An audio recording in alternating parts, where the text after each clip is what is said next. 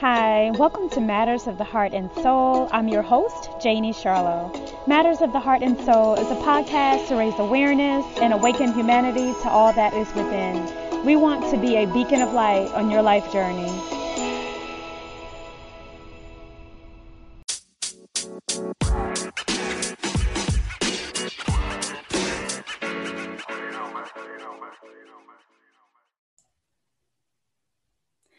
Hi, welcome to Matters of the Heart and Soul podcast. My name is Janie Charlo, your host, and welcome to another podcast. We have here Russell Bruce co-hosting with me. Hello, everybody.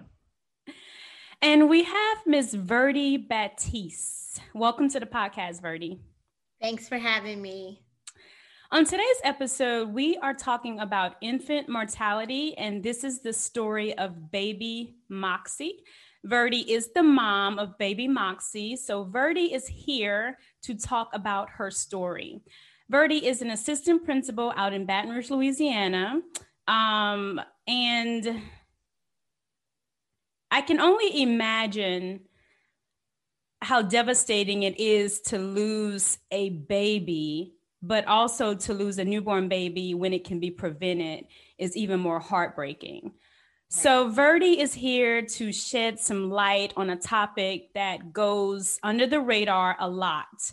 And so we hope that her story can really start a conversation that a lot of moms who go through this sometimes are silenced. You know, whether they're silenced because they feel they're alone or they're hurt or just they just feel like no one would believe them. So Verdi, I'm so glad you are here and you are going to be sharing your story with our podcast and our listeners. Yes. Thanks for giving me the platform, Janie Russell, to share it. I know, Janie, you and I have talked a lot about this. So I just think it's important that we share, this story. And, I hear a lot of other stories that's happening across our country. So just having the space to talk about it, and hopefully you maybe save another baby's life or mother's life. Exactly. We're going to get into Verdi's story, but we want to read some statistics on infant mortality so that this story can come full circle to you guys. Russell is going to go ahead and start with that. We're going to read some national statistics, some statewide statistics, and also we're going to break it down by race as well. I think you're on mute, Russell. That would help, right? Yeah. Once again, Verdi, welcome to the show. Thank you. All right. So as far as statistics are concerned on a national level, or say an international level, America is averaging about 5.8 infant mortality deaths per 1,000 births. So it's 5.8. And just to put that in perspective, the leader in the world is Afghanistan. They actually have 100 per 1,000. So that's like 10% of the babies born die. A lot of the African countries are anywhere between 50 to say 94 per 1,000. So once again, in America, it's 5.8. That doesn't make us the best. There are tons of other countries that are doing far better, like Monaco, Japan. Some of those countries are as low as 2. And a lot of the countries that have low infant mortality rates also have high life expectancy rates. And I know I've done a lot of studying before on like Okinawa, Japan. They lead the world in centenarians. If they're not number 1, they're probably number 2. So how does this break down per state? So there's 2 states of interest, and one of them Verdi actually lives in. The state of Mississippi leads the country with 8.3 deaths per 1,000. And the state of Louisiana is 7.6 per 1,000. And once again, to put that into perspective, the states that are with the lowest, California, somewhere around 2, Connecticut, 2, Colorado, somewhere in the 2 range. So 7.6 stands out. So what we wanted to do is take a deeper look at that particular number and see how does it impact Blacks here in America. And taking a look at those two states, Mississippi and Louisiana, we're looking at Mississippi is around 12 deaths per 1,000. Louisiana is 11 deaths per 1,000. So those numbers are pretty high. Wow. And across the board, Blacks in America are averaging around 10.7. So over the last, say, 3 to 5 years, the numbers overall in America have been going down on infant mortality deaths per 1,000. But the gap between Blacks and other races, say like Asian, white, and Hispanic, is almost double. So, you know, we're looking at, say, 10.7 for Black infant mortality deaths per 1,000, and Asian, whites, Latino range between 3.7 and 5. So these statistics are alarming. One of the things that touches me is we're right in the middle of this big election storm, and some of these issues don't get pushed to the forefront. Since the mid 1970s, I think it was since Roe versus Wade, we've had somewhere around 44 million Black abortions. So there's a lot of blame to point around for that. Also, we have a situation where a lot of kids going missing. But we also have this particular issue with infant mortality when it comes to Black pregnancies. So it's almost like there's no voice for these children. So today we would like to, you know, touch on a particular topic and make it real for everybody, because a lot of times it gets filtered through, you know, normal media, you know, based upon politics, religion, or race, or what have you. But today we like to give you guys a real life account of what actually happens. Thanks, Russell. Okay, Verdi, let's hear your story.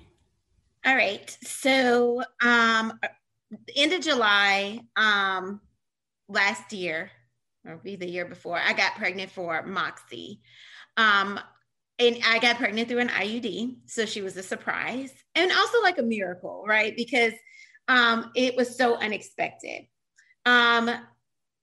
Started my prenatal care. I mean, went to the doctor almost immediately.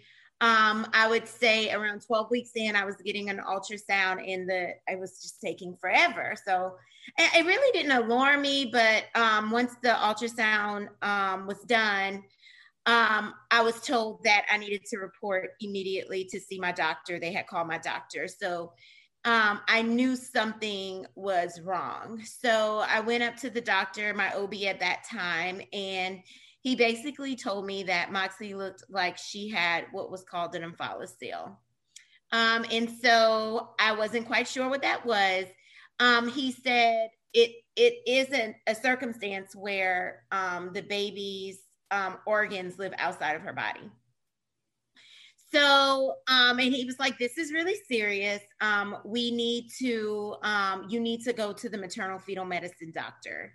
Maternal fetal medicine doctors specialize in, it could be anywhere from women that are suffering from different type of medical issues, such as high blood pressure or, you know, heart disease or anything like that that's pregnant, but they also take a look at the fetus, right? So they are trained to understand what's happening with a baby. So about a week later, I went to see the maternal fetal medicine doctor. And when I say it was one of the hardest appointments that you could possibly go to. So Moxie dad and we went, and he basically told me that he saw that Moxie had an omphalocele and that these babies, I think he said it was so high as to like 30%, I want to, if I'm not mistaken, have like some type of genetic issue. It might be higher than that. And that we needed to, you know, get blood work in, which I had started, and also go through an amniocentesis to make sure that she didn't have any genetic issues. So we went through all of that. Maybe took about 4 weeks, and it came out that Moxie was healthy. She had she had no genetic issues. Second miracle, you know, and she just had an isolated omphalocele, you know, and what they thought that it was like super large, it ended up just being partial liver and partial stomach, right? And so this was really great news, because babies that have isolated omphaloceles tend to survive, like, especially if you could carry them to term, their life expectancy is high. So from that point, I had an OB I was not comfortable with. At this point, you know, I started to read a lot about women dying in childbirth, right? And so I was just having some issues of like a lot of bleeding, and my OB just was not present when I was in the room. I just felt like he just was not listening to me. He couldn't give me answers.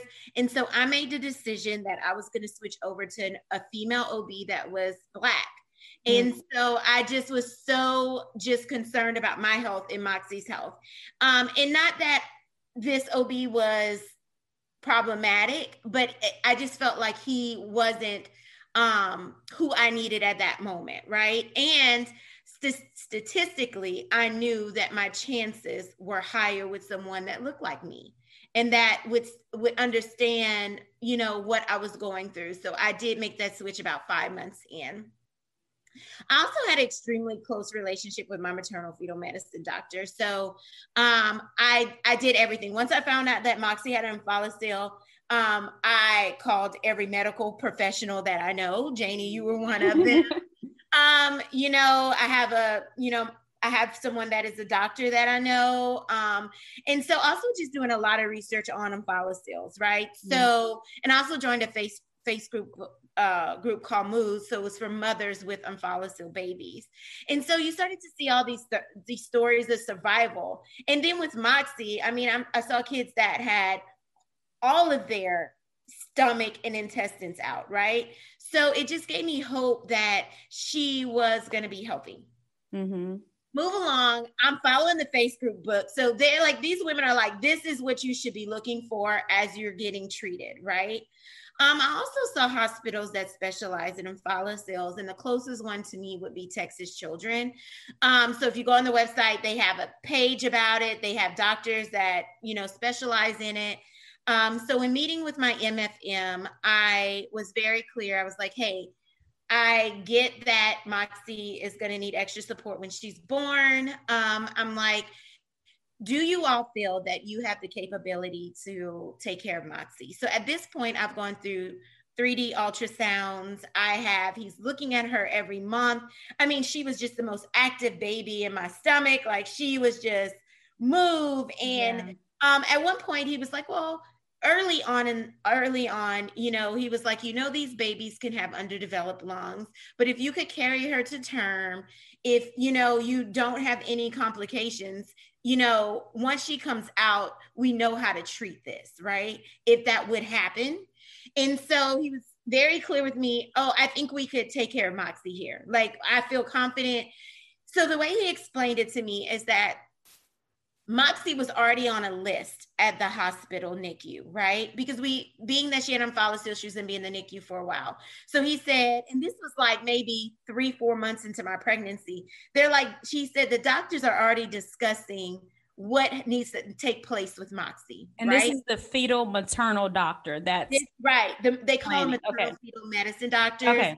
MFM. So if I say MFM, that's what I'm referring to. So the maternal fetal medicine doctors, like, they are meeting weekly, bi-weekly, and your baby, as you get closer, is moving to the top of the list. So there is a game plan on what needs to happen as you're going through your pregnancy. Like, they're going to be ready for her. I'm like, are you sure? He was like, yes, she looks good. She looks healthy. So as the months went by, I'm on my Facebook group. So as I would go into the doctor's office, I'm like, so I should have an MRI coming up. I should have this coming up. And he would even joke with me and say, you know more about this than, you know, I know, which of course is not the fact, but I just made sure I educated myself on what needed to happen during my prenatal care. So I would say about 28 weeks or so, and maybe less than that. It might have been like 23. I received a shot to help boost Moxie's lungs. I actually had a fibroid that they thought might put me in preterm labor, which it didn't, but just to be sure, they gave me a steroid shot, which would help boost her lungs. So that happened in February. And then I went in for an MRI. So the MRI basically scanned me to see if Moxie's lungs were developed, right? So after everything that happens when you know you're having a baby that's going to have a birth defect, every crossroad is just like, oh my gosh, yes, we made it. After the MRI, I get the paperwork back. It shows grossly normal. So I go in to see the MFM that month. He wasn't available, so I saw another doctor. She goes through the MRI and she's like, hey, it looks great. I'm looking at her. She looks good, right? And so I get the MRI results. The results show grossly normal lungs. So we're like, yes, she looks good. Even as I'm going through it, babies don't breathe in the womb, but they kind of practice. You can see that practicing. Just brain development was good. I mean, just no type of spinal conditions or anything like that. Just like looked super healthy, right? So at that point, size of the lungs looked normal, brain development looked normal, heart looked normal. Moxie was a normal, thriving, in utero, growing, ready to come out. Ready to come out, yeah. So we decided that we would wait till 39 weeks to have her, just to give her as much time as she needed for to survive, right? That's and full term, yeah. Right, full term, like make sure her lungs are ready to go. So on that 38th week, I just noticed I just noticed that she wasn't moving as much, as she normally does. So I had an appointment that Wednesday. And I kind of noticed that probably like Monday, right? But she was still moving and active. So I told my mom, I said, I'm going in it was a week before she was actually due. I was like, I'm going in. I have a feeling I'm not coming back home. So literally packed up everything, put it in the car, took my mom with me because I was like, just in case I get admitted today, I'm going to have everything available. Go to the doctor, my fluid was low. And so the doctor made the decision to deliver Moxie through cesarean that day, which Moxie had to be delivered through C-section because of her omphalocele, because going through a birth canal could have ruptured her omphalocele. Because the omphalocele has like a covering over it. So there is a covering over the organs. And so I go into the hospital, they admit me. Let me back up a little bit. I also was told, like going through the Facebook group, they were like, you need to set up appointments with the NICU, the hospital, you'll get a social worker. So I knew all this. So as talking to my MFM, he was like, I'm going to schedule all of that. So at that point, I had a meeting with the NICU. So I was met by the social worker. And she was going to be my social worker for my time in the hospital. So I don't know, people understand that you get a social worker if you know that your baby's going to be in the NICU. And we knew that she was going to be in the NICU for some time because you have to give that omphalocele skin time to go over the omphalocele. So she shows me around the NICU. It's a really nice NICU. It's a new hospital. Which hospital is this? This is at Women's Hospital in Baton Rouge. Okay. So we talk a little about the omphalocele. I ask questions about the NICU. She assures me, the social worker was like, we've dealt with babies like this before. You're in really good hands. And when I tell you, like the assurance and the trust I had for this hospital, it was like I was reassured that this was the right hospital to have my baby. So I go in, I meet with a NICU doctor. This is the same doctor that was on call when I had Moxie.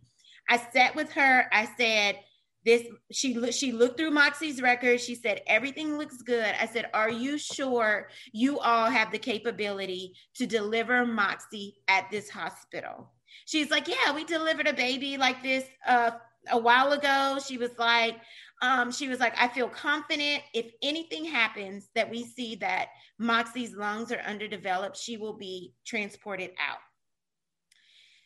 Fast forward a little bit, I also had to go see a pediatric surgeon. So the surgeon was to put the omphalocele back if it needed to go back, right? To put her organs back in. And I also went to see the cardiologist because they had to make sure her heart was healthy, because the omphalocele sometimes can pull and it could affect the baby's heart. So I go in for my first appointment with the cardiologist. She's like, Moxie heart is great. Everything looks good. She's like, I'm gonna have you come back again. There was a chamber in the heart that she just couldn't see.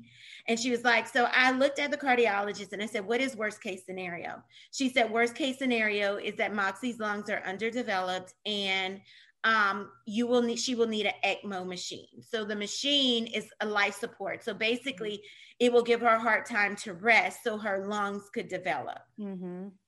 And I said, do they have this at Woman? She's like, no, but don't worry. If this happens, which we do not think will happen, because she's looking at 3D images as well, right? So at this point, look, I don't understand how no one caught, from the MRI to the cardiologist to the maternal fetal medicine doctor, how nobody caught her lungs being underdeveloped, right? Because as I'm going through the Facebook group, it is common that this type of, they talk about how they catch these things. Mm-hmm. Like they constantly monitor the lungs because they want to know what the lungs look like before the baby is born. So I'm under the impression her lungs look great, but she told me, she said, Verdi, don't worry about it. We transport babies out all the time for this. And she said, if that's what she needs, that's what we're going to do. So I'm talking to the NICU doctor and I'm saying, if Moxie would need ECMO, are you confident that she will be transported and all? She's like, don't worry, we do this all the time. She said, even if Moxie's lungs need more support and we can't support it, we're going to transport her if anything is wrong with her that we cannot do here at this hospital. Okay. Janie, I literally look at the woman, the neonatologist, and I say, are you sure you all can handle this? Or do I need to transfer to Texas Children to have her? I was like, it'll be a little bit more work. Something just showed up on my screen. I'm sorry. I said, it's going to be a little bit more work, but I'm willing. I just want to make sure that Moxie gets the best care. She's like, not a hesitation in her voice, nothing. We can do it. So I'm being told by the cardiologist, I'm being told by the maternal fetal medicine doctor, the neonatologist at this point, that they can handle Moxie at Woman's Hospital.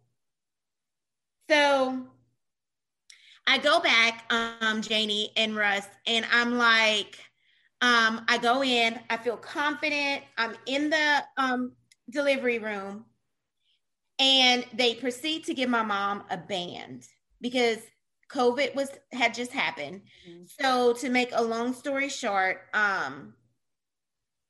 what it did was I called like 4 weeks before I had Moxie. I said, okay, what is the COVID policy? They said only two people can be in the delivery and 2 people can be in the NICU. And it's only the mom and dad that can be in the NICU, right? No one else can be in the NICU. So at this point, Roy just is not comfortable seeing births. So Moxie's dad was like, let your mom go with you to you'll deliver Moxie. And he said, I will come as soon as Moxie is born and I will go to the NICU. So I asked the social worker, is that okay? She was like, yes, I've worked it out. It's fine. 2 weeks before, same thing. I call her back. Are you sure this is right? She's like, no, do not worry about it. It is fine. Hmm. So Janie, as I'm about to deliver, okay, I stop the whole room and I say, do not give my mom that band because her dad is coming and I want to be sure he can get in the NICU. Mm-hmm. They're like, do not worry. He will be able to get in the NICU. Tell your mom needs to put on the band, but it's all worked out. Don't worry about it. I have Moxie at 111 and we talked about what 111 is, mm-hmm. right? So it takes about 30 minutes. She comes out. My maternal fetal medicine actually comes in to deliver her. So that's how And this is the same doctor that you met for the tour. Right. That you talked to many times. The same doctor I met on the tour. We talked. Okay. Like sat down, had a conversation. She went through the chart. Everything looked good. Everything looked good. This is the exact same doctor that's here for the delivery. Right. And then my maternal fetal medicine doctor, I asked him to be part of Moxie's delivery because he had gone through her whole process with me with her and Follisil. So he was like, I don't normally deliver babies, but sure, I'll come deliver Moxie. And my OBGYN was there. Okay. So these are all your doctors that you were with throughout your pregnancy for all your maternal care. Yes. All of that. So no new doctors on the scene. Nope. Okay. Nope. No new doctors on the scene. The same doctors. They deliver Moxie. You see them Follisil. You see them Follisil. I'm actually, I could send you a picture, Janie, of her actual Follisil. That he holds her. My mom looks at him and says, "How much do you think she weighs?" He's like, "She's like 6 pounds." So they bring her to the back. She didn't cry right when she came out, but a minute or so later, I hear 2 strong wails of crying, right? And then she's quiet. So they wheel me back. I meet with the neonatologist, and they bring you into the room. And I said, "Is everything fine?" She said, "We had to intubate her." I said, "Well, what's going on?" She said, "Don't worry about it. It's normal with these babies." She really didn't go into the whole explanation for being intubated. But being that I studied this, Janie, I clearly understood that babies with omphalocils, it is normal for them to be intubated. Right. So you didn't feel really concerned at that point. You felt this is most likely, you were ready. You were prepared for this part. I was prepared, very prepared. And then in the back of my mind, I was like, if she's really sick, they're gonna transport her. They're not gonna keep her here, right? Mm-hmm. But at no point, and they didn't give me any indication that she was sick or critical, right? She did have a thumb that was kind of wonky, it looks a little detached. But other than that, she was healthy. So I went back to my room. About an hour later, they had to get me all together. About an hour later, the social worker comes in with the surgeon on call. And he's like, "We're not ready to put her on Follisil. We're not really ready to put it back in." He said, "But at some point, we're thinking we're going to go with the wrap method, where we'll just let the skin grow over it. We'll wrap it. And when she's ready, we'll just go ahead and do it." I was like, fine. All part of the plan. I'm seeing the surgeon. Mm-hmm. Janie, this is at 1:11. 3 o'clock rolls around. 4 o'clock rolls around. Finally around, I would say 4:30. I'm finally I keep asking to when can her dad go up? When can her dad go up? So around 4:30, the nurse comes in. She was like, her dad can go up. So I send my mom down to get the bag for her dad because I had a bag for her. And I'm so prepared. I'm I had stuff for NICU room, and we knew we were going to be there a while. So I had everything prepared and ready to go. And so he comes and my mom meets him, and they walk in, and he's like, "I need to go to the NICU. My daughter's up there." He is met by, I'm not quite sure, but it's 2 or 3 police officers. And they're like, "You cannot go up there because her mom has the band." So my mom, my mom at this point is like, "Oh no, we done made this clear. Who do you need to call? He needs to be up there with his baby. And this has already been worked out." And this was already discussed prior to delivery. You made sure. Okay. Right. Not only a month prior, I called right before I gave birth prior, just to make sure. And I stopped them in the delivery room just to triple check. Right. And so they you're a Black man. And if you would see Roy, he's a big Black man, right? Mm-hmm. And so they were not having it. So they called the NICU, and the NICU said that he was not allowed up. So did they give a reason? No. till this day, they actually apologized for it. They said that should not have happened. So the hospital did apologize to us probably every meeting. And so till this day, we still have no idea why he wasn't allowed to go up to the NICU. So he told my mom, and you just got to be so careful being a Black man in America at any point, right? Two police officers are downstairs. And he was just like, even though my mom was fussing, he was just like, when he talked to me, he's like, Birdie, I just don't want any drama. I just want to see my baby. Because what was this, like, if he would have just act up or, just like fought, what is the likelihood he would have been arrested? Yeah. I mean, and Moxie was born in April of this year, 2020. And that was in the height of a lot of just unrest in the world. So, yeah. And he's very aware. Like, he was literally like, it's not even worth all of, like, losing my life. Like, I want to see my baby. Right. And so around that time, I don't see my social worker. At some point, Janie, she comes early in the afternoon. She doesn't give me any updates. She just says that they're stabilizing her. So she doesn't really come back after that. So I keep asking. So once I go back up to my room, I have a little Asian nurse. And when I told her they did not allow her dad up, she was like furious. She was like, it had to go all the way head of nursing. She was like, we've contacted head of nursing. Maybe about an hour later, they're like, he can go up. But I don't understand if I had this conversation with a social worker, why I still have no explanation. So, so I go ahead, Janie, so 4 o'clock, 5 o'clock, finally they say Roy could go up, but they told me Moxie was not ready. I'm like, why is she not ready? No doctor calls, no nothing. 6 o'clock, 7 o'clock, I'm asking, I'm anxious. This is 6 hours after she was born. Yeah. No updates. Right. So around 7 o'clock, Janie, maybe 7:30, finally, when I had enough, the nurse was like, call the NICU. So I called the NICU. And I'm like, can someone call me and let me know what's going on with my baby, Moxie Walker? They're like, okay.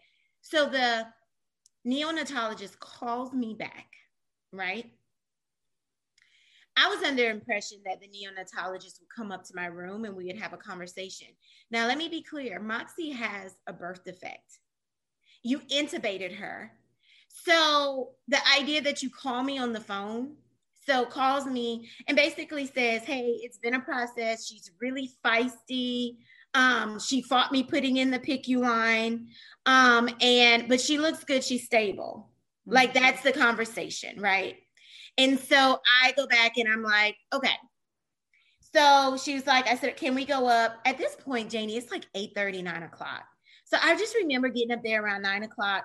We're met by the nurse. So the nurse just basically tells us she had a long day. She's stable. Don't touch her too much. They don't like to agitate babies in the NICU with a lot of stimulation. So we kind of touched her, all of that, like her little feet. And so I tell Roy, I said, go back home. It's been a long day. She's stable. And I said this because I was aware that we could be in the NICU anywhere from 6 weeks to 9 months. Like, that is what this birth defect is, right? Defect. So I was like, go home. She's stable. It's not anything you could do at this point. And if anything happens, I'll call you. So the nurse, no one, no doctor, no one, just the nurse. I'm like, is she fine? She's like, yeah, she's fine. So I go to the room, I get some rest. And at this point, that Moxie's stable. Has anyone told you anything as far as any diagnoses? Is she normal? Is she, other than the birth defect, was there anything else at this point that you could be concerned about? Nothing. If anything, she's intubated. I was expecting that, right? With the birth defect. I mean, I was hoping that wouldn't be the case, but I was expecting it. And so even with that, I was like, she's intubated. Well, she just needs some help breathing. She just needs some help breathing. It was nothing like that, right? The middle of the night, I get a call from a neonatologist, and she basically says, I switched ventilators. I'm letting you know. And I'm like, well, why did you switch ventilators? She was like, I just think this is going to help her breathe better. So Janie, at that point, I was like, wait, I don't know why you switching ventilators. Like, I couldn't sleep. 6:00 that morning, I just had a C-section. My mom kind of showers me a little bit. Probably shouldn't have done that. You're not supposed to do that with a C-section, but I got in the wheelchair. She wheeled me to the NICU. I go in. I meet with the neonatologist.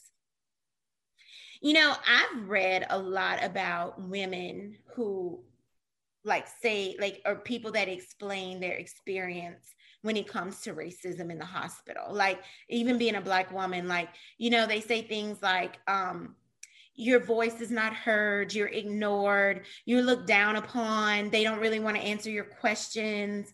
They look at you like, it is like everything that they explain to the absolute T. Like, it is everything they explain, right? And so Janie, so I'm asking this doctor, I was like, well, why did you switch ventilators? She was like, it might come a point where she might need an ECMO machine. So I called Children's Hospital. I was like, well, what's going on? Like, why do you think she needs an ECMO machine? She really doesn't. Well, she really doesn't explain it. Like, Janie, I'm literally asking questions. Like, I'm like, well, I said, I don't want her to go to Children's in New Orleans. I said, COVID at that point was super high in New Orleans. I was like, I really want her to go to Texas Children. Can you call Texas Children? She's like, oh no, your insurance doesn't cover that. I'm like, well, why doesn't my insurance cover that?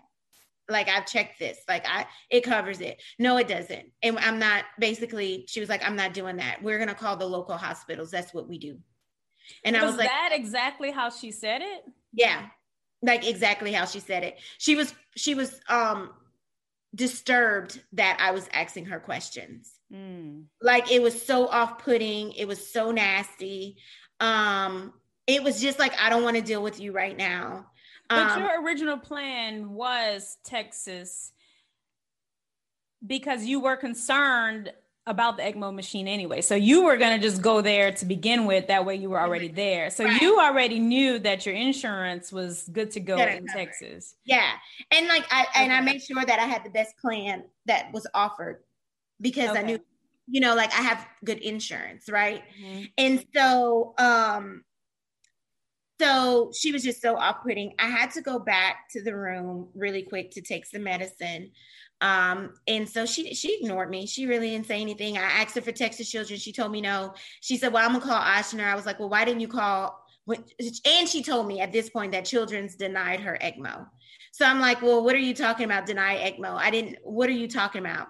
She's like, well, they just denied her because of her Follisil. And I'm like, what? Like, nowhere in my prenatal care has anyone talked about qualifications for ECMO, right? Mm-hmm. And I also know that babies with Follicils get ECMO because that's normal. Mm-hmm. But they talk about this, right? Mm-hmm. And so I'm so confused at this point. Do you think she was just lying just to kind of get you out of her hair? What I can tell you right now, the hospital has not provided any type of documentation of the phone call, or even later, maybe an addendum notes. What we also found out is that this doctor didn't have any notes. Okay.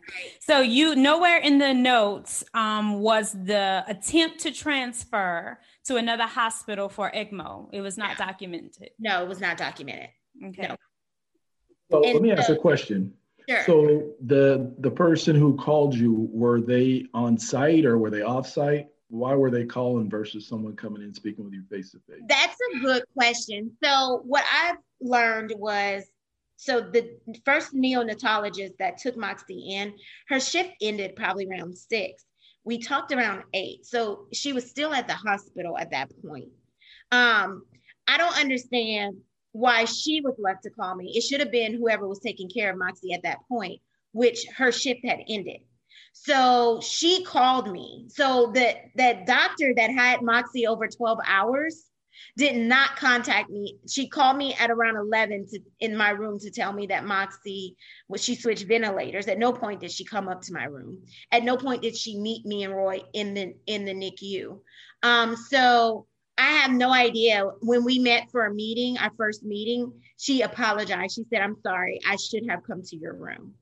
Because Russell, what they tried to do when I talked to the social worker after all of this, after we buried Moxie, I got on the phone with the social worker.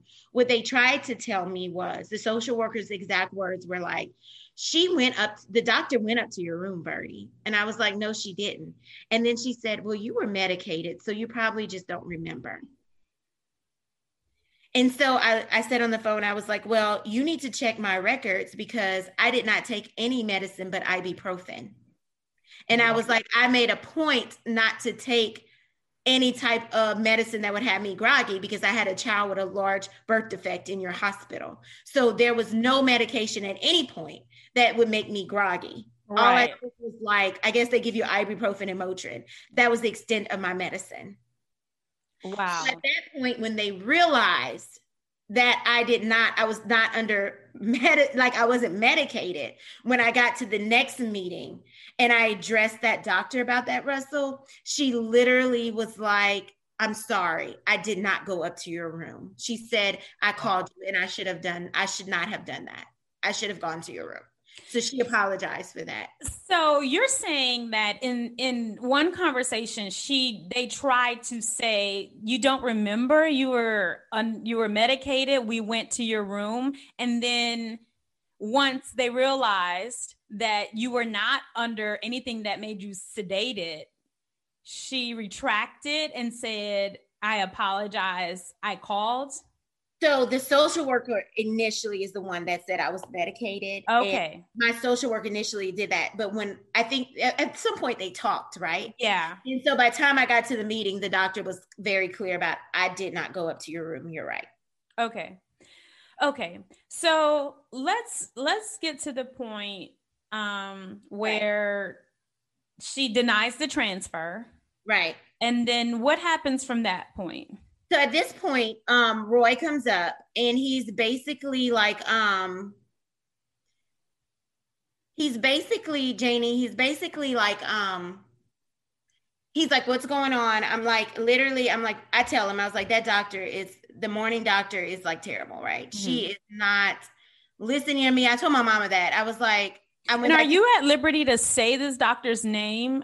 This is at Women's Hospital in Baton Rouge. Hospital. I would prefer not to. Okay. I have said it before, but okay. So, how did you say it? Her name is Dr. Volker. Okay. And Janie, she was just off-putting, right? So by the time Roy got there, she was not there anymore. Does that make sense? And her shift had ended. She was gone. Okay. She was gone. She was still at the hospital, apparently. So a new doctor comes in, Dr. Mitchell. So I meet with Dr. Mitchell. Roy's not there yet.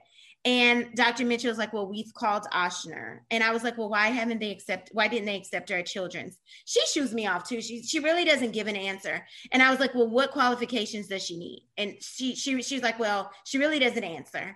And I was like, "Well, I want Moxie to go to Texas Children." And at this point, Janie, I'm asking for Texas Children in general because clearly they treat omphalocele, right? So never at the point was I asking for transport just for ECMO. I was asking for transport because I wanted her to go to a hospital that specialized, right? Now that we know they're still not telling me that anything's wrong with her. Like we still haven't. But even that is your prerogative to ask for that transfer. If that's truly where you want your daughter to receive care. Right. That is totally your choice. Right. So she's like, "No, we're not going to do that." She said, "We do in-state hospitals first." And she said, "Your insurance will not cover your insurance will not cover out of state." She's like, "Your insurance will only cover," like they make us do in-state first. So I'm even confused at this point because my social worker has not been near me at this point. I have no idea why doctors are talking to me about insurance at the bedside of my child. Like, this wasn't in a private room where we're discussing, it's literally at Moxie's bedside. So Dr. Volker, Dr. Mitchell has not called me in and like talked about her prognosis, talked about why they're not, like, literally at this point, Roy comes and he's like, well, why? Tell me why they're not taking her. And they was like, well, for ECMO, we got to get an artery out of her neck. We need her ABG. And we're just like, well, why aren't you getting those things? Like, you know, it was just like this lapse in time, like no sense of urgency. We're asking for transport. We're being told no. And all of this at the bedside of our child. Like, this, no sit down meeting, no nothing. And at this point, we have no idea Moxie's critical. Like, we recognize that she's sick, but we don't think she's deathly ill. Does that make sense? Mm-hmm. Because if we knew she was deathly ill, it wouldn't have been like us having a conversation. It would have been like us probably screaming and hollering in the hospital for transport. So it all, like, what people don't understand is like, it all just, it's like it's not happening. Like, it's just like, you can't even take it in. Like, you can't even process it, right? Mm-hmm. So around this time, the cardiologist is coming, and the cardiologist basically comes in, Janie, and she's very quiet. You can tell she's a little worried. Like, we could see it in her face. She's whispering to Dr. Mitchell. So Roy at this point is like asking her, he's like, is her heart okay? And she's like, her heart is fine. She said her lungs, she's struggling and it's making her heart work harder. Mm-hmm. And she was like, we need to find the ABG. And so basically she tells Dr. Mitchell, we have to find the ABG for this baby. What we now understand, I think what the cardiologist was trying to find the ABG for was so she could qualify for ECMO, so they could send it, right? And so, but my thing is, it's 12 o'clock in the afternoon. Y'all haven't, what we later learned is that they took ABG at birth. And that's like, I think and maybe one other time right after she was born.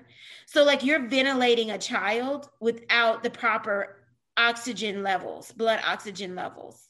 So like, we now understand that, right? Like, you switched a ventilator on a baby and you did not have blood oxygen levels. Like, the cardiologist had to come in and tell you to get blood oxygen levels. And you've gotten her records, you've reviewed her records, you've gone through the notes, and that's how you discovered that one doctor for 12 hours, there was no notes there. No notes there. Like, we actually, at one point, I knew who she was by face, but I didn't find her. I didn't have her notes initially. So I was like, something is missing. It was the first meeting where we actually connected that she didn't have. Like, we knew a doctor's notes was missing, but it was like so clear when we saw the records, right? So they come in, Janie, and they're poking Moxie all over the place trying to find the ABG. They just cannot find the ABG. At this point, the social worker comes in and she's basically like, she says, hey, how's everything going? Like, nothing. Like, I don't know. I just can't even, I don't even have words for it. So I'm like, I don't understand why they're not transporting Moxie to Texas Children like I asked. Why they keep telling my insurance is not going to cover it. She says, oh, Verdi, they think you have Medicaid. She's like, 70% of women in here have Medicaid. Janie, you could like feel the heat of my body. Just, I'm infuriated at this point. Sure. And I'm just like, and my first words were, it doesn't matter if I have Medicaid or not. I said, so kids with Medicaid can't get transported? Well, Medicaid doesn't pay out of state. Like, they're not going to pay for a baby to be transported out of state. You have to go through in-state hospitals first. And so I'm like, well, my baby's not on Medicaid. Can we get the process to Texas Children? So she then says, no, like, we do in-state first.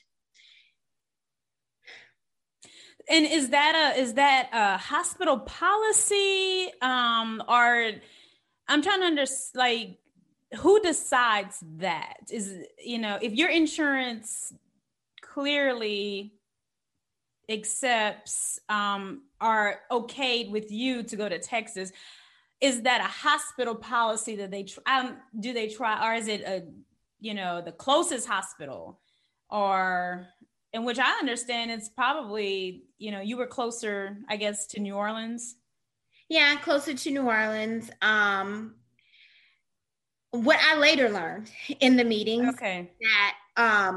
what I later learned in the meetings is that, one, when a parent asks for transport, a baby should be transported, period. Yeah. So even on the executive level, they were very clear about that. And then they were very clear that babies with Medicaid get transported out the state all the time. Yeah. Like, that is not. That's why I wasn't understanding, like, is it a policy, or was this just something they decided to come up as a game plan on their own? It's something that I think doctors just feel they have the right to talk about there. Like, I think they thought, so Jane, what you got to realize is me and Roy's not married. If you look at my chart, they see single Black woman. And the assumption is that I am on Medicaid and that I don't have resources. Mm-hmm. And they talked to me as I was on Medicaid and I didn't have resources. Does that make sense? Mm-hmm. It's almost like racial profiling at its best. Mm-hmm. That's what it felt like. Does that make sense? Whether they were conscious of it or not. Whether they were conscious or not. Yeah. Yes. Let me ask a question here. So they said that they had a high percentage of people there that were on Medicaid. What did the makeup of the patients look like as opposed to the staff as far as race? So what I later learned, Russell, is that in our executive meeting, one is we did not see one Black doctor, one Black nurse while we were in the NICU. Anywhere. Like, we didn't see it. Later, what I learned is that the hospital, when I met with the executives, they did acknowledge that they have an issue, that there is a problem there with the lack of Black doctors and nurses, and that they really needed to. The nurse literally, the executive, the head of nursing, literally opened a book and said, "We need to do better at this, and can you help me?" That's what she said. Because I brought it up. I was like, I don't understand why you don't have Black nurses and doctors in the NICU. Like, it is sad that I went through a whole almost 3 days in the NICU and I saw one person that looked like me. And I said, because there was a CNN article that came out that said babies tend to survive when Black doctors are taking care of them. And it was an article that came out and I brought that up and I was like, they're 3 times more likely to survive. Mm-hmm. And I was like, this is a problem. And so she acknowledged that there was a problem in the hospital, and it gets progressively better because as I released a video with a local advocate here, and I'm getting women from Southern Nursing School. I'm hearing a lot of stories about how they, one, don't hire Black nurses, and once they're hired, they're treated poorly. So it's ongoing conversation in this city how Black women are nurses, men or women are treated in that hospital, and they do not want to work there. And it's very hard for a person of color to get hired there. And so it's just overall so devastating, because had I known that, I would have never delivered my child there, ever. Yeah. What percentage of the patients would you say were of color? I'm not quite sure, but it's extremely high. Mm-hmm. Because I think their Medicaid population is extremely high, if that makes sense. Mm-hmm. Because they did not want it to be said that Medicaid did not transport kids. Does that make sense? Right. I just know that we're in Baton Rouge. They have a high population of African-American women that have babies there. I would say it's well over 60%. If I had to take a guess at it. Mm-hmm. There's, I feel like the ball was dropped on so many levels, but going back to the social worker who said, oh, they thought you had Medicaid.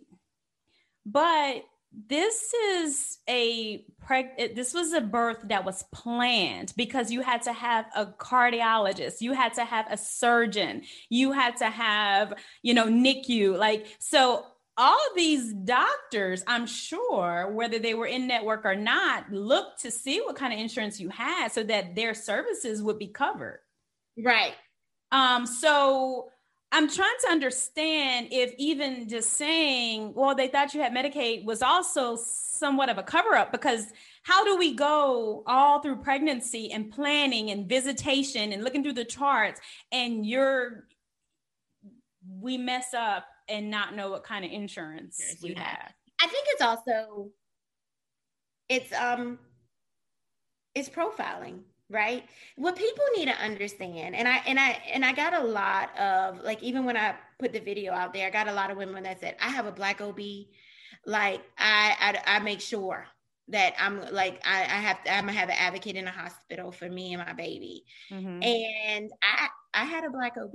Mm-hmm. You know what I'm saying? And once you deliver that baby, that OB will come and check on you. But what you got to realize, once your baby is put in a NICU, this is way beyond a OBGYN. Definitely. We're talking about pulmonary cardiologists. You're talking about pulmonologists that my baby didn't even see. Yeah. Like, they told me that if her lungs were severe, she would have a pulmonologist come see her, which she didn't. Yeah. You're talking about neonatologists, right? Yeah. You're talking about NICU nurses. Like, it is such a bigger picture than an OBGYN, right? Yeah, OBGYN is going to treat the mom. Right. At that point, it becomes two patients. Right, absolutely. Mm-hmm. And like they name it to, like, it's Verdi and it's your baby. Like, you are two separate patients. Yes. And so, what women need to understand is, like, when you're going in these hospitals, you have no choice on who is going to be your doctor, your baby's doctor. Neonatologists work on call. Like, they have a time frame when they're in the hospital, so you don't know who's going to see your baby. Mm-hmm. I just got the worst luck of the draw, right? I honestly think the last neonatologist, had he been the first, she would still be alive today. I just so happened to get 3 that just did not think a little Black baby's life was worth putting in the effort. Our social worker who thought it was worth calling Texas Children or fighting for a hospital to take her. You know what I'm saying? Yeah. So Verdi, how did you get from, Moxie passing, and then you get to meetings? Okay. Did it just click, or did you just really want to express your experience to the executives of this hospital? So let me say this. So they come in to get her ABG. I have to go back to my room. Like, I literally had to eat. Roy had to go and eat, and then we came back. We were gone maybe an hour and a half. So we came back, and by that time we had a new doctor, Dr. Soto, and he came in the room. I'm like, Janie, you could see where the doctors are. You just could see that he wasn't happy, right? So he comes in the room and he's like, I have a cardiologist coming. We have to find her ABG, because if we could find her ABG, then we could transport her, right? Mm-hmm. And he's the best. So me and Roy sitting back like, why didn't y'all call this cardiologist at 6:00 in the morning when you knew you needed an ABG, right? And even going through the notes, it's so disturbing, right? Mm-hmm. And so he calls the doctor in. I'm sitting with Kitsia. Are you going to call Texas Children? Well, we're just going to wait to see. I don't understand why y'all didn't call. Like, we're talking about this. And how many hours? This is like the next day. Moxie was born at 1:11. This was around 6:00. And if you look in the notes, the cardiologist makes it clear. And he says, this is a critical baby. Mm. At no point did one person tell us Moxie was critical. Not one person. Not at this point, not one doctor has sat down with us and said, this is her diagnosis. Let's talk about it. Not one. They kind of told us things by the bedside. And when we asked, they would kind of answer and then they would move along. Like, we weren't even worth the conversation. Right? Wow. So he pulls us into a room. He's the first doctor to pull us in a room. And Janie basically, I asked him, I was like, what is going on? Like one doctor saying one thing. I was like, one but doctor said she needed an artery. He literally said, who said that? So then Roy was like, are y'all even meeting? Like, are y'all even having conversations? And so he's like, yes, we are. Clearly they weren't, right? And so he basically sits us down and he says, he's like, you have an option. You could put her in an ambulance. We are pretty sure she will die. She will not survive transport. Or you could let her die here with you. That's basically what he told us. And we had to make a decision. Mm-hmm. So we decided to keep her there. So that's always the hard part. Yeah. Yeah. We're in the room and around midnight she codes. This doctor, literally, I think he tried. It was too late. By the time he got her, it was too late. But I do think he tried to cover up for the other three. Mm-hmm. So he kneels next to us and he says, we all know it was pulmonary hypertension. Wouldn't you agree? I don't think we need an autopsy. As she's dying.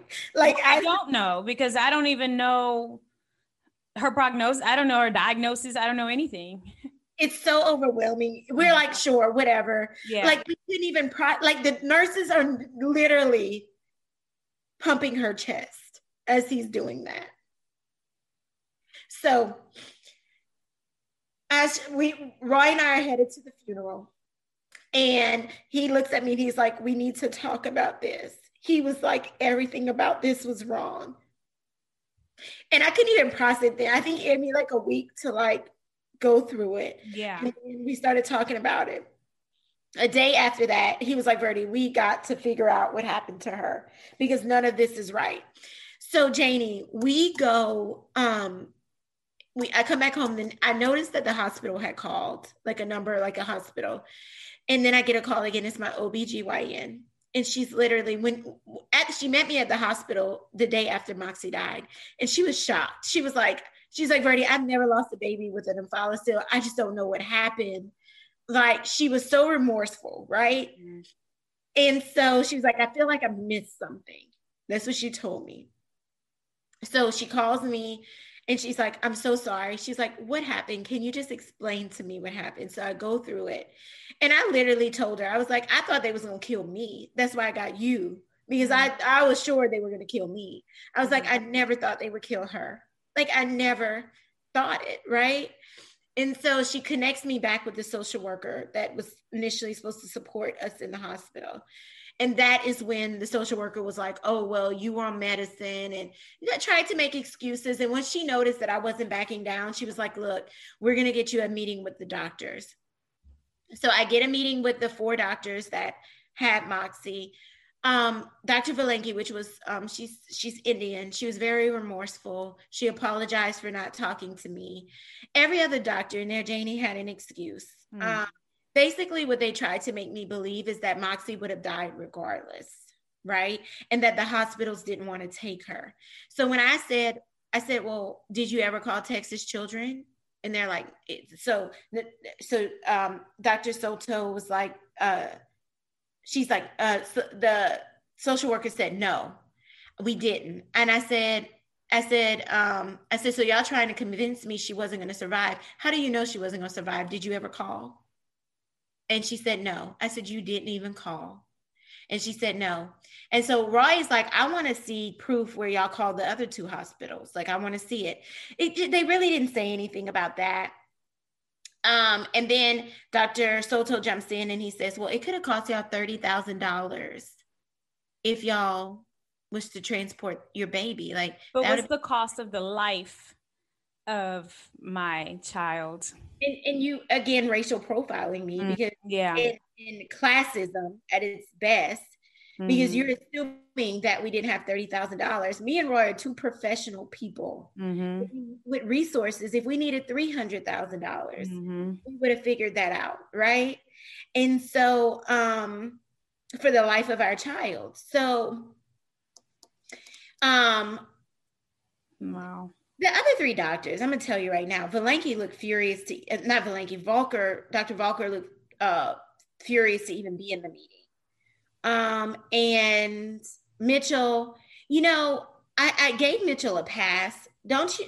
After that 12 o'clock meeting, after they found the ABG, she came back to me and told me that Moxie looked better and that she was stable and that they would just keep her at the hospital. She knew Moxie was critical. And she knew like Moxie was deathly critical. And she told me that. So did you question about the notes that were not there during this meeting? Not at this meeting, because I knew who the doctors were. Roy had never met Valenki. So he was thinking Dr. Valenki was Dr. Volker. Mm-hmm. Right. And so it took us, so we go through that meeting. We don't address the notes. We know that something is missing, but we don't address it there. What they do is show us an X-ray, Janie, of her diaphragm. It is clear that she had underdeveloped lungs. Like you could see it, right? So it made a lot of sense when we read the notes, and at 1:11 she was born. At 3 o'clock, they X-rayed her. They knew she had pulmonary hyperplasia and hypertension with a large omphalocele. They knew at 3 o'clock they could not take care of Moxie. Not one person told us her prognosis. We learned about it by reading the notes. Wow. I addressed that.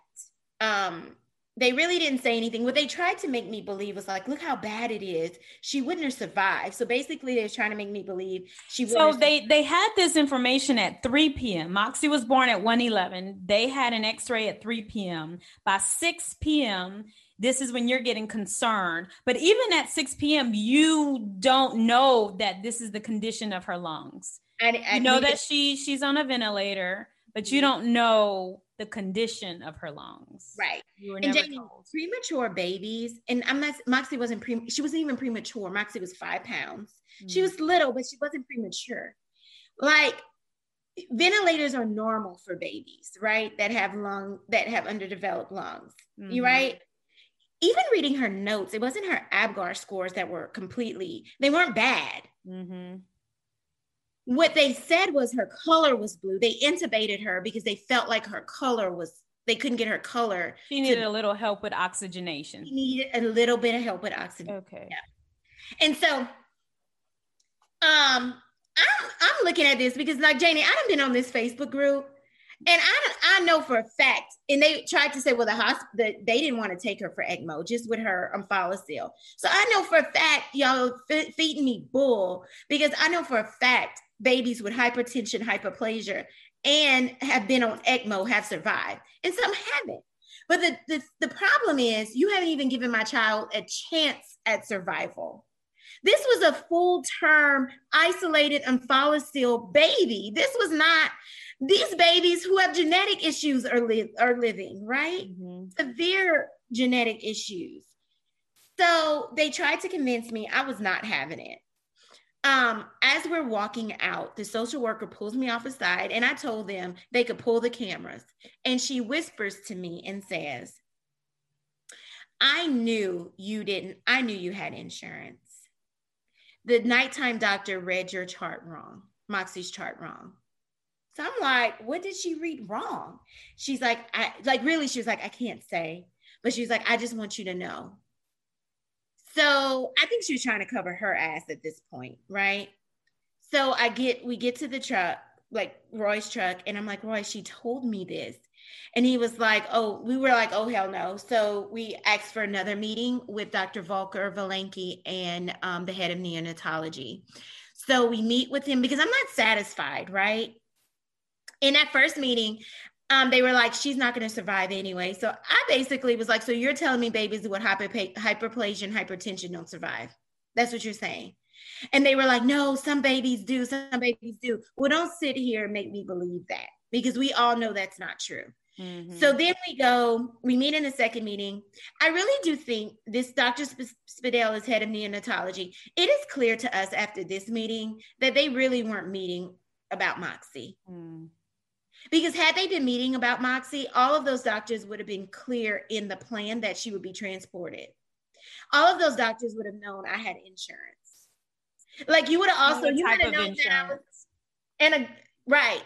And they would have also known that I was educated, and they would have known that I might have been single, female, Black, but I wasn't not naive to the fact of what was going on with my child, right? Mm-hmm.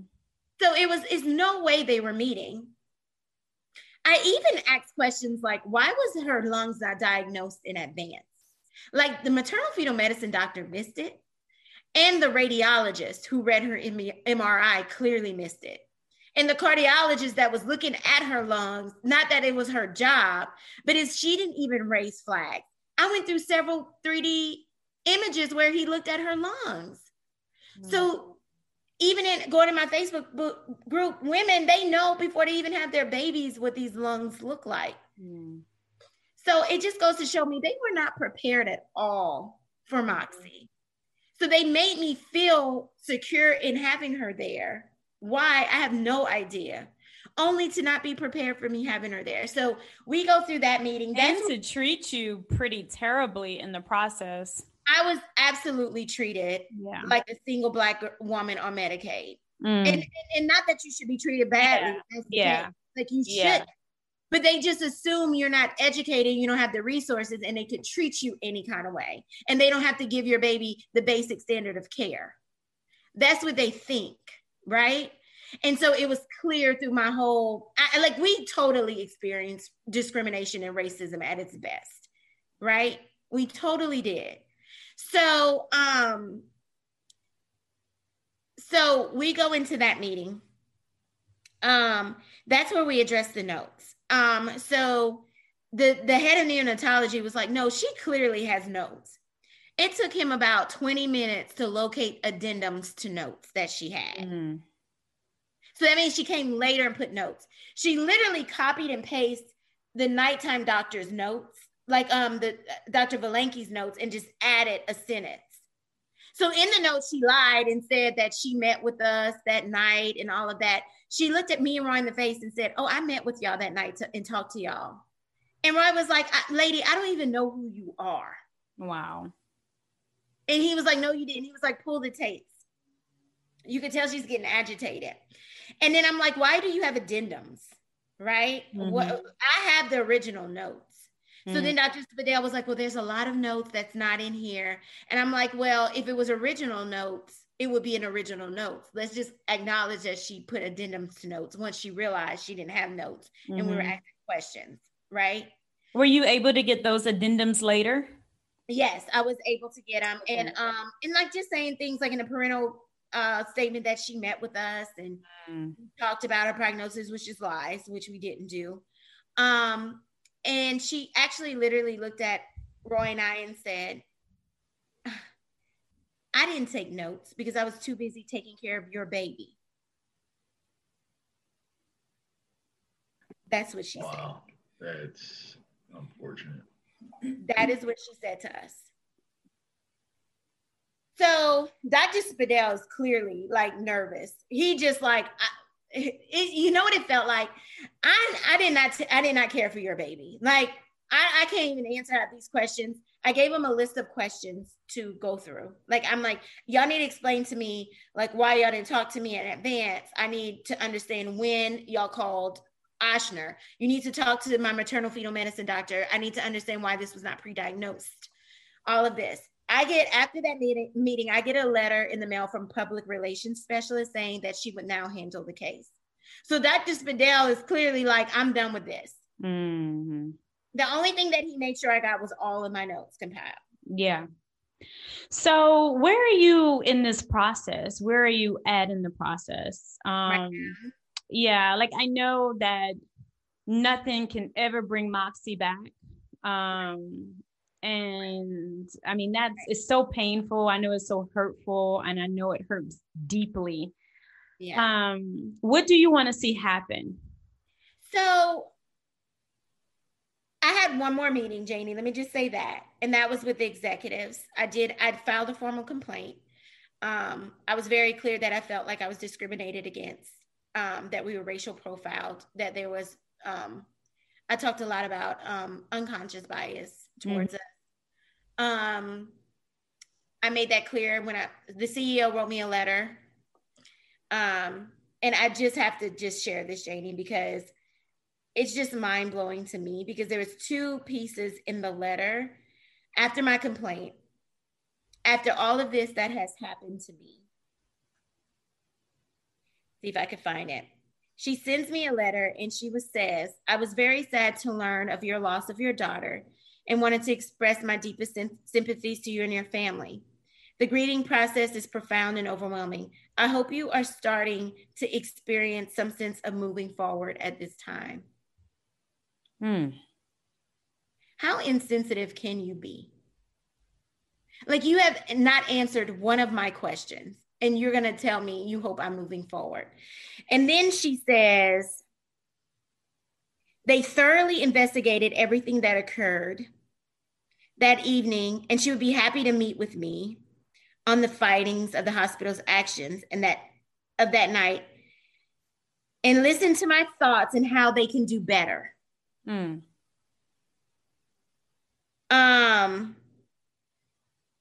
she wants to be sure the hospital's inclusive, and that she reviewed all aspects of the tragic loss of Moxie in the care, and given the significance of her pulmonary hypoplasia, we believe the care she received was appropriate and do not believe that any alternative course of action could have changed the outcome.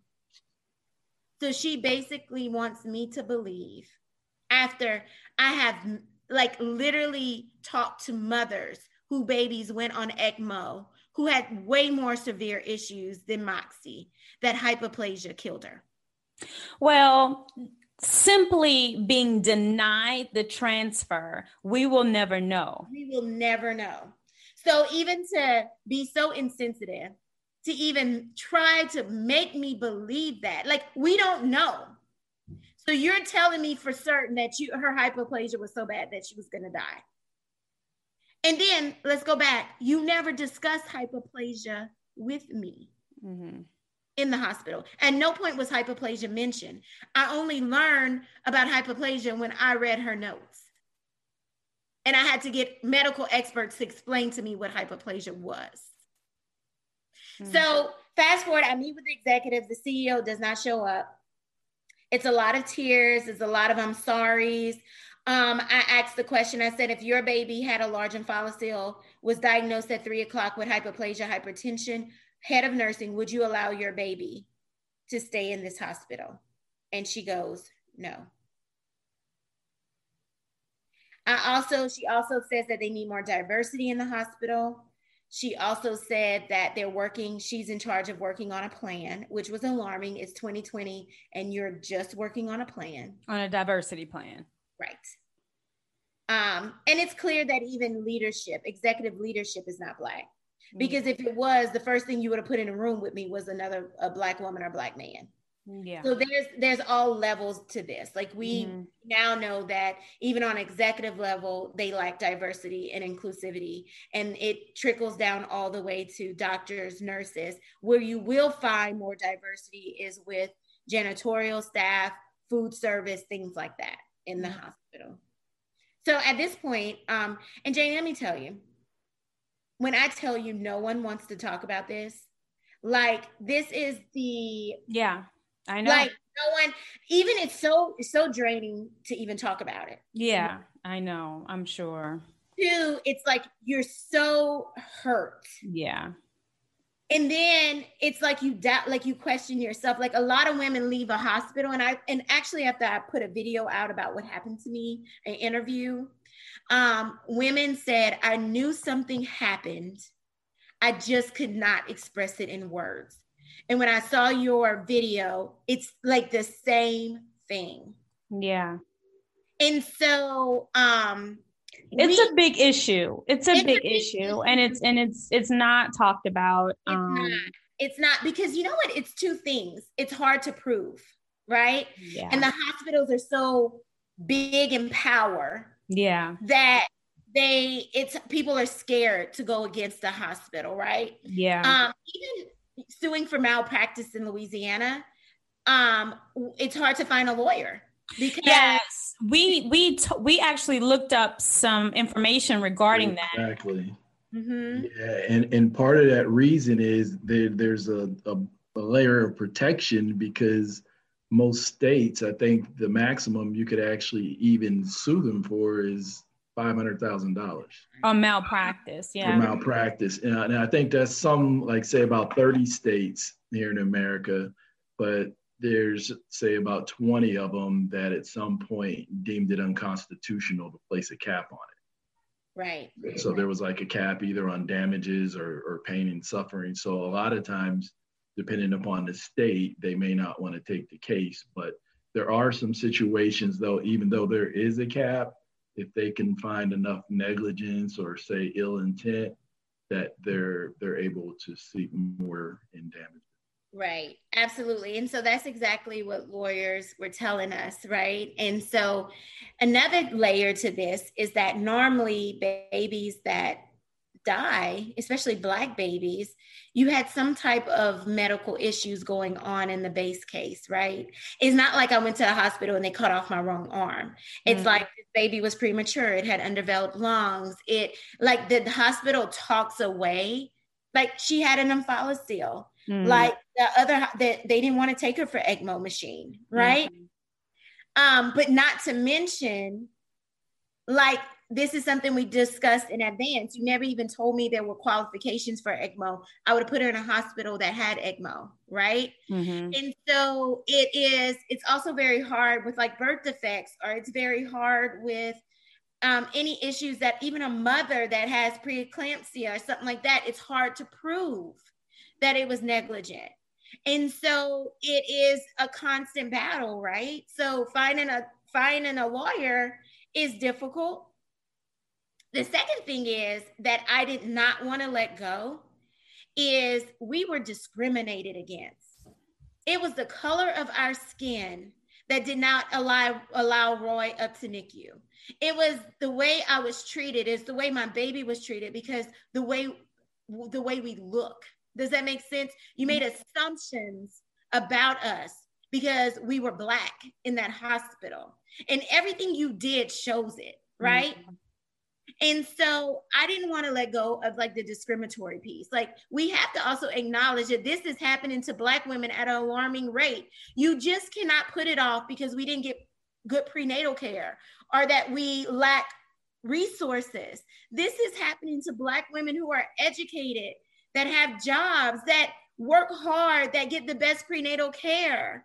Like, this is happening to us. And it shouldn't happen to any of us, but this is not a class issue, which it is in some instance. This is also a huge race issue, right? It is easy when the cops pull you over to know that you are being discriminated against. The same thing is happening to us, but just in a hospital capacity. And it just is, and what's sad is just not women. I mean, any person of color going in the hospital should be worried, but especially women going in having babies. Like, it's unexplainable. Like, and so I was lucky because I went to different lawyers. Several lawyers didn't even want to touch the discriminatory piece. Like, they were just like, no, like, we definitely think you have some malpractice, but we're not going to touch this. I even had a lawyer tell me, he said, look at you. He was like, how would anybody think you were on Medicaid? Like, I just don't see it. And like, he said, white women that took care of your baby, they're a minority too. And so it's just like this total. Yeah, people just don't. Yeah. No, like, so finally, Janie, I did find a lawyer. His name is Ron Haley out of Baton Rouge, and he's taken on a lot of civil rights cases. Okay. And so when we told our story, I just think he was compelled, right? And like he said, like we were talking, he was like, Verdi, and he did some research. He was like, this is a big civil rights issue that no one is talking about. And he was like, I'm taking this case just for the principle of the matter. He was like, we have to get it out there and we have to educate people. So Janie, to your question where you said, what do I want to see? one, I want to be very clear with the hospital. You do not get to discriminate against me, give me poor care, and be negligent and think you're going to tell me you're sorry. Like that is not going to happen. And I'm going to sue you. There's no other, because you have to be held accountable, right? I also want to see changes in the hospital. I want to see changes on an executive level. I would love to see a diversity in an executive that just holds some type of diversity and inclusivity type role, right? That's what they focus on. And I want to see more Black nurses and doctors hired in that hospital, not just OBGYNs. I'm talking about neonatologists. I'm talking about NICU nurses. I'm talking about cardiologists. I want to see more people of color that look like us in that hospital. And I want to see more of us in a NICU ward that's actually taking care of our sick babies. So that is something that I want to see. And I think that needs to happen sooner than later. And if I have to fight with every breath in my body, and so same thing with Moxie's dad, that's what we're going to do. I also would like to see legislation at some point. And I know that there's different nonprofits working on this. So just really getting in tune to that. Maybe one day having my own nonprofit that support women in this realm. But definitely some type of legislation, some type of safeguards put on hospitals that, you know, we can acknowledge when this is happening, or doctors that have high infant mortality rates, that women can look at that and see that. Yeah. You know what I'm saying? Mm-hmm. You know, like if I have a baby with a large follicle, I need to understand that. And like even hospitals taking accountability, no baby at Women's Hospital should be born with a birth defect like the one Moxie had, and they not have an ECMO machine. Mm-hmm. You need to tell a parent that you don't have what it takes to support that child. So I think it's a mixture of things that I want to see. And I think the only way in this new age, especially in like Black Lives Matter, because they do matter, is that we need to have more of a voice on social media. Like we can't be quiet. Like we have to take a stand, and we have to say, this happened to me. Did this happen to you? Inbox me when this happened to you. Where did this happen to you? You know what I'm saying? Yeah. And we have to start building these networks where people are coming out and saying, like, hey, this happened. So if you're sitting in the NICU with a doctor that I have said this happened to me with, and you're feeling the same thing I'm feeling, you could say, I don't want this doctor. I want another doctor. Yeah.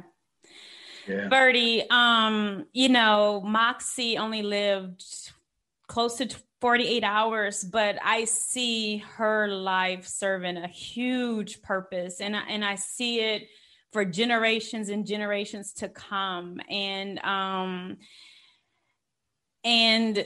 just know and trust and believe her life. She's gonna get all the glory for this. She is. Yeah, you don't, and I can say, and this is my opinion, I do believe that hospital failed you. Yeah. The simple fact of denying your transfer, you were failed. Yeah. Yeah, I know. And then also, go ahead, finish. I was just going to say, and whether that denial was based on your insurance, the color of your skin, you know, you not having $30,000 sitting in your bank account, or assuming that you didn't, whatever it was, you were failed. Yeah. Just a simple denying of that transfer. That is your right as a patient, period. Yeah. And I also think there was an admission of guilt when they tried to get you to acknowledge that they come into the room when you were sedated, when they didn't. Right. You know, because at that point, if you would agree that possibly they did, how deep would that rabbit hole have gone? Right. You know, they could have swept everything under, well, we talked to you about it and you said this or you said that. But, you know, I think you're very brave, for one, to be able to stand here and tell your story. and also to stand up against the mistreatment and injustice. So one question I do have, what advice would you give to, say, young women or old women who are going into a similar situation? Right. What information would you equip them with, and aiding them to try to prevent this from ever happening again? So I would tell any woman, whether you have health issues or your baby is going to have health issues, you need to go to a hospital that specializes in those issues. I don't care. And this is like not Black women, just Black women. This is any woman. If you know that you're going to have health issues, you need to go to the hospital, or your baby, you need to go to the hospital that specializes in it. I don't care if it's 300 miles away. I don't care what it is. Because you need to be with the best people who understand what's going on. And they will try to convince you that they got it and they can make it work. But that is just not the case. And that's something that I wish someone would have told me. So first and foremost, go where they specialize, right? If you have cancer, you might want to go to MD Anderson, especially if it's a very specific type of cancer that people don't see often. This birth defect that Moxie sees happens in every so many thousands of babies. Like, you don't see it often. And so it's important that you go where you have specialists that specialize in it. So that's number one. The second thing I would tell Black mothers or women of color is, if at any point in a hospital you feel like they are not giving you answers or you're being ignored, you need to speak to the head of hospital. I like that, the top of the pyramid, that you can go like, I don't want to talk to a nurse. I want to talk to the head of nursing. I want to talk to the head of neonatology. You all will not touch my baby or touch me until I have somebody in here. I think doulas are great. I think that maybe getting somebody to come in the hospital, which is a little bit harder now with COVID, but getting somebody to go through your pregnancy with you, understand, have a background in medicine. I think that's also something I would have considered. But don't let your voice,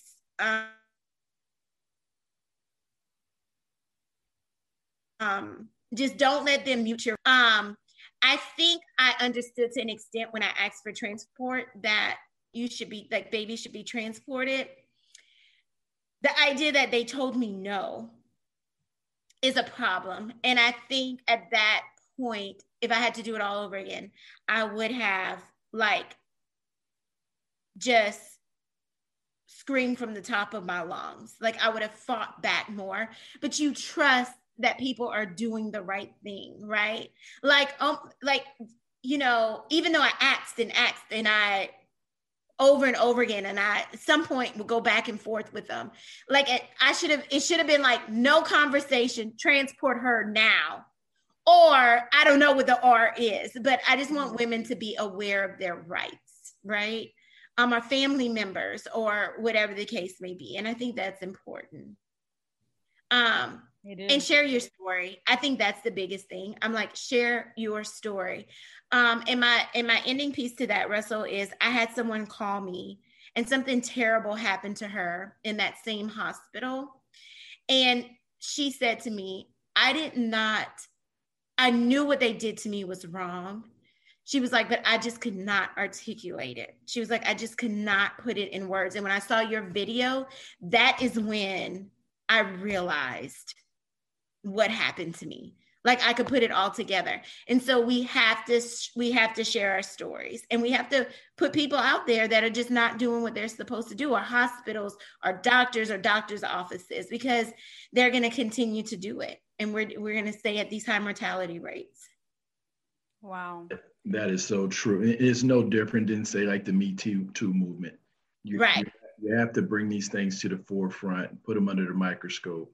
Otherwise, They're not going to change their behavior. Right. Absolutely.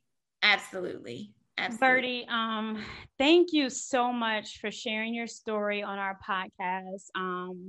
this podcast is about matters of the heart and soul. And I think this is definitely a matter of the heart and soul, and so many other things in between. I admire your strength. I think it takes so much strength. I don't think people understand that when a woman just is pregnant and having a baby, and in your situation, you had a C-section, you were healing from a C-section, you were getting up, moving, you weren't even taking pain medication. You were taking ibuprofen, Motrin. And then you're trying to wrap your head and process what's happening to my baby. My baby was born at 1:11. I haven't heard from anyone. It's 6:00 in the evening. It's 8:00 at night. What's happening? And I don't think people really understand. And I think women, being emotional beings, we hide those emotions because we don't want to be judged. We don't want to be, that emotional being that we're often labeled as. And when you're having a baby and in the situation you were in, I could only imagine how hard that was processing it. Yeah. So don't beat up on yourself not making certain decisions at that moment. Don't beat up on yourself in that. You did what you did. And now in hindsight, you're getting the vision so that Moxie's life can be put in light. And this whole situation can be brought to light as well. Right. Absolutely. Yeah. So guys, we're going to wrap it up. Russell, did you have any other closing remarks? Other than to just tell you, I'm sorry to hear your story. Thanks, I don't think officially I got a chance to tell you that. Also, send my condolences to Roy. Yes. I feel his pain as well when you mentioned what happened to him. It's one of those situations. I believe in the law of divine compensation.